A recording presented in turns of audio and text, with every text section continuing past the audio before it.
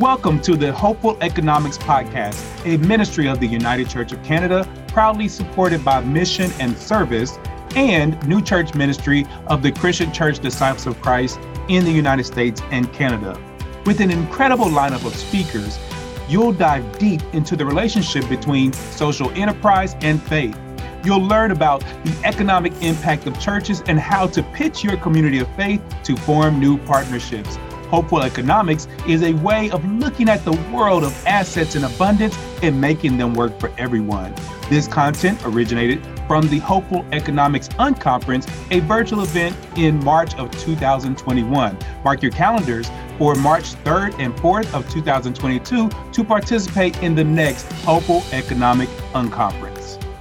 History of social enterprise. Social enterprise is not a new thing. In fact, it's a very old thing. Tradition and innovation are actually the same thing, just on a different part of the time continuum. Learn about some of the history of social enterprise and social justice around the world and how the last decade has leapt us forward in our thinking. David LePage is the founder of Buy Social Canada.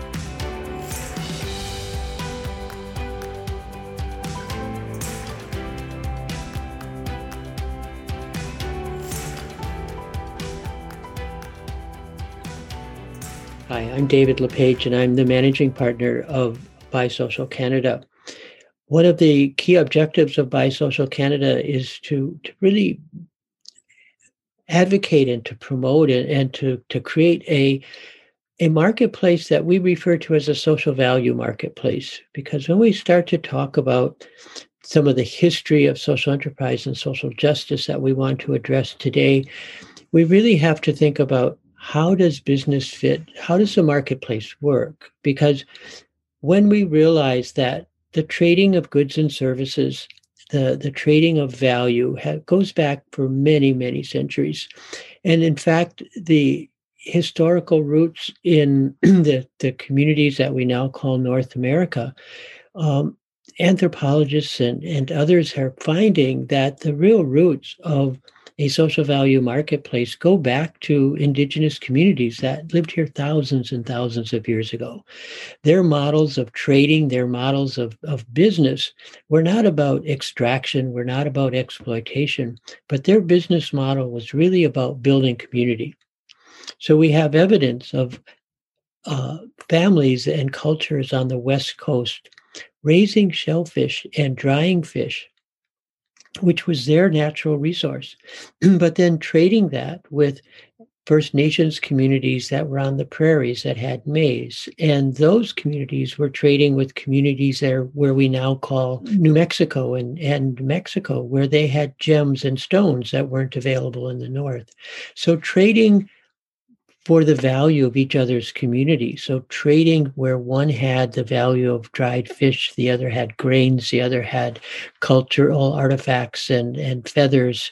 And those were natural things to share, because sharing those elements at general and common meeting places was not only a way of creating a marketplace, but it was a way of creating healthy communities.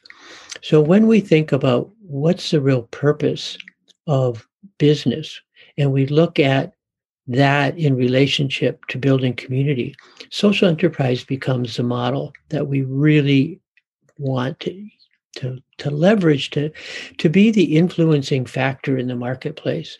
Because a social enterprise is a business, it sells goods and services, but it has an embedded social, cultural, or environmental purpose.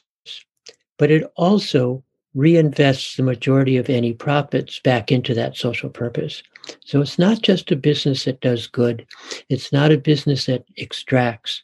It's actually a business that intentionally reinvests not only economically, but socially, culturally, and environmentally into the community. So when we think about that post-First Nations community model of business, and we had the colonization of the Americas by the Europeans, not only did the Europeans come, but they came with a business model that was actually epitomized by the philosophy of people like Milton Friedman. Even though he was in the 20th century, he really kind of demonstrated what was the foundation of that business model. That business model was about the value of a business is to create profit for its shareholders. So the financial gain had to be created from the business model. So if you go back to the 1700s and 1800s, you see, especially as we saw the development of the Industrial Revolution at that time, we saw the real movement of business moving from being community-based and sharing to really about extraction and exploitation, because the objective moved from community building to private profit. In order to gain the private profit, we had to extract that value from somewhere. So it usually came from, we misused the environment, we just dug holes and took what we wanted and left a big hole and ruined the community. Or we had people working 12 and 15 hours a day and children working, and we exploited workers. We saw the reaction to that with the first development of social enterprises, cooperatives, and others responding to that in Rochdale in England when the first co-op started in the 1830s and 1840s.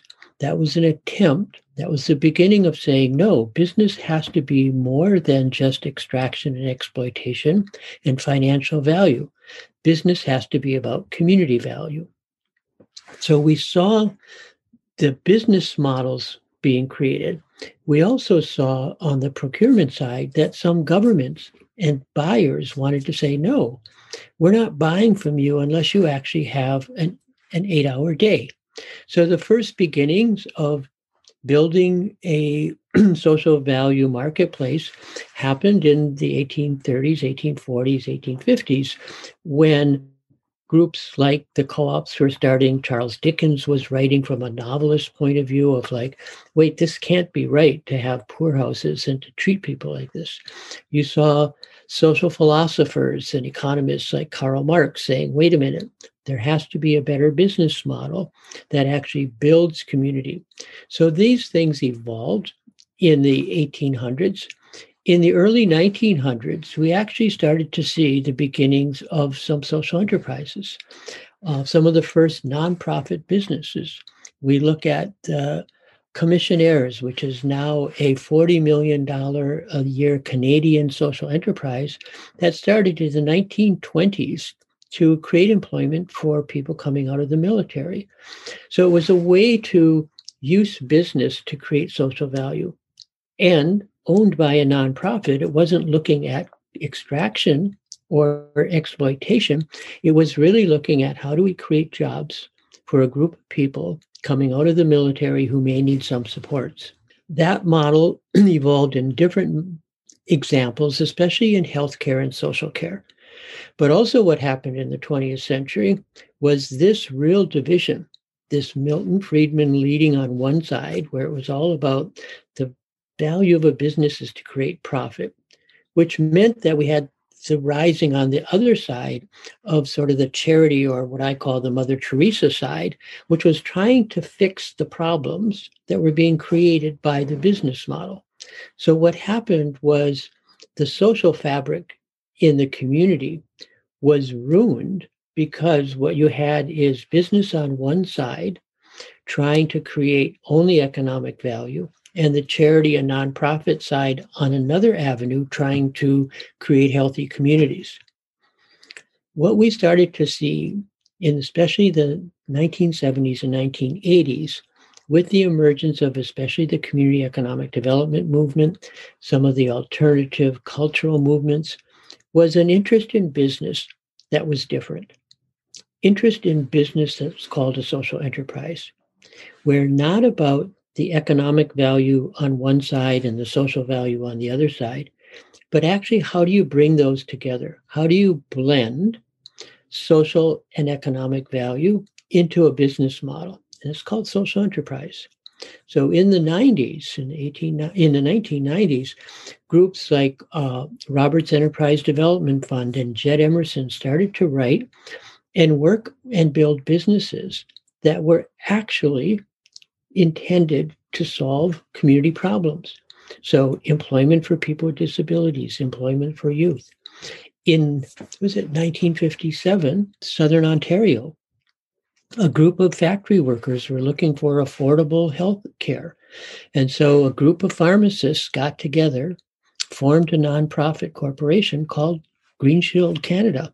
It's an insurance company. It's set up as a nonprofit. And today it's nearly $1 billion a year business that provides extended health care to people across Canada.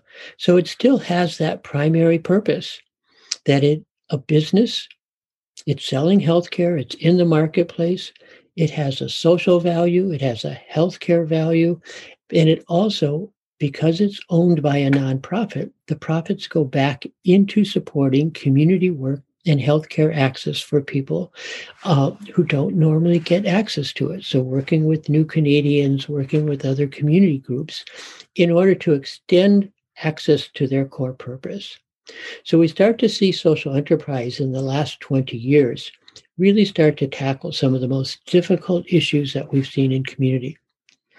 In areas like the downtown east side in Vancouver, where there's actually right now probably 75 active social enterprises, from the very small ones working with women creating art in order to provide them with some social interaction, a bit of income generation, all the way up to groups like Embers, which is probably today providing 400 workers across the Lower Mainland. We see groups like St. Elizabeth's in Toronto providing health care, especially for home care for many seniors. We see groups like Choices for Youth in St. John's, Newfoundland, creating a construction company as a way to help youth at risk get into the workforce. And it's just across the country and across issues where the social enterprise model is trying to create healthy communities. So when we put together that as a business model, and we start to look at what we're trying to do on the demand side in the marketplace to get more government buying, more corporate buying, more nonprofit buying directed towards social enterprises, because the more demand we create, the more we buy products and services from social enterprises, the more opportunities, the more social value we create. So when we bring together a social procurement demand side and a social enterprise supply side, we actually have the opportunity to create a social value marketplace. And the objective of the social value marketplace is to create healthy communities that are built on community capital, not economic capital. And when we think about building community on community capital, we're not thinking just economic capital. We're thinking cultural capital. We're thinking environmental capital. We're thinking social capital.